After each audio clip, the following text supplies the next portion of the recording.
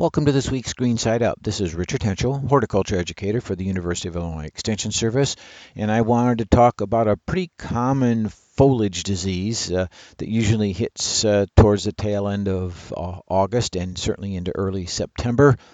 And that foliage disease is called powdery mildew, and the name clearly describes what it looks like on the plant. It looks like somebody had placed powdered sugar onto the foliage. It has a very white, distinct white-gray appearance to it, and it's pretty common on a number of our perennials. It gets in the lawn and is again pretty common on a variety of landscape plants at some point during the growing season. As a fungal disease, it's not limited to just ornamental plants. We may find it in our vegetables, like on pumpkin, squash, and melon foliage. It would be in grain crops in commercial agriculture, and even onto our house plants perhaps we've had outside for the summer. So it's pretty common and goes over a wide range of plants that we all seem to grow and have in the landscape and in the yard. It's the spore growth of that fungal organism that gives the plant tissue that look and its name due to the white color. As I mentioned, a lot of times people will say it looks like powdered sugar. Others tell us that they think it's somebody has come along and put talc powder on their foliages. And that might be the case, but I'm probably not going to taste either one of them to find out.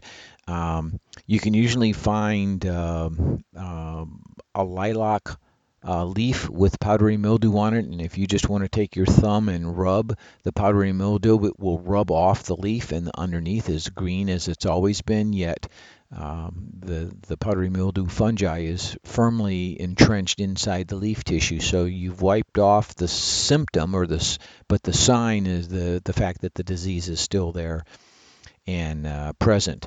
We can even see powdery mildew sometimes even in dry weather, especially if it's hot and humid. We can also find it on, I mentioned lilac already, but out in the landscape it can be on ninebark or Physocarpus, pretty common. It'll be in the lawn, especially on the northern side of the homes, again, kind of towards the tail end of August and in early September, but can be elsewhere in the yard as well. You're going to find it on flowers like Monardia and phlox. Powdery mildew is actually pretty much a very host-specific type of fungal disease. So while you see powdery mildew on many, many plants, it's not the same strain of powdery mildew. So they're all relatively specific as to what they're going to attack and live on.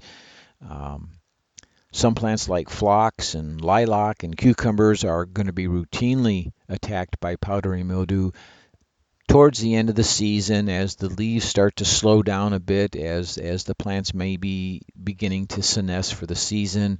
Powdery mildew will quickly move in and attack the leaves.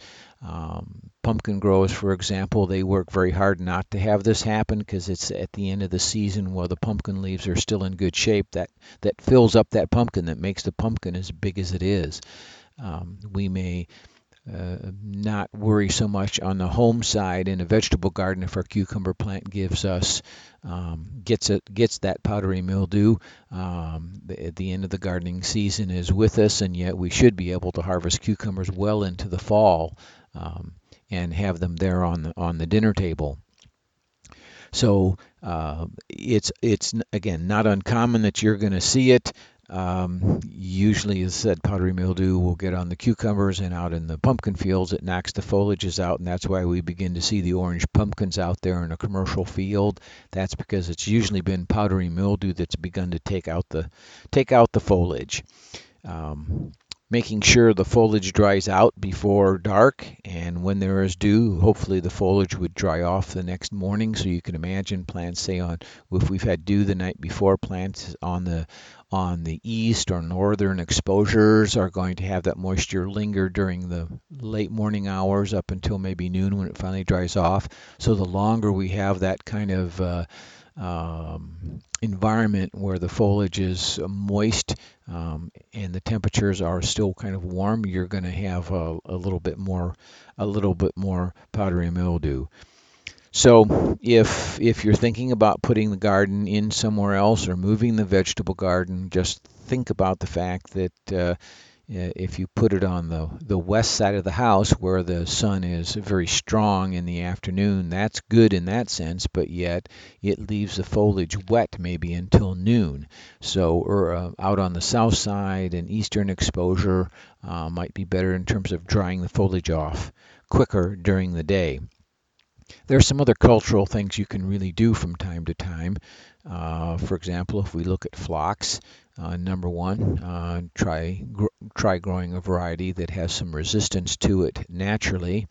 But if we've saved grandma's phlox plants from the old homestead and they're in our yard now, they may be very susceptible to phlox. But culturally, what we can do is in the spring of the year, we can thin the phlox clump out, saving the larger stems, removing the thinner, weaker stems. This puts more energy into the stems that remain, but more importantly, it allows the foliage to dry out. The sun can get into all the stems that remain. Wind can move through the clump much better and keep the phlox drier. So that is in a nutshell what's kind of going on with powdery mildew on lilac. It's not going to inhibit next year's bloom show in any way. It's just one of those late summer, early fall problems that we see. Some folks will treat it, others will not, just taking it as part of the life cycle of the lilac and what's going on in the environment. So this has been Richard Hentschel with this week's Green Side Up. It's always a pleasure, and I'll be talking to you real soon.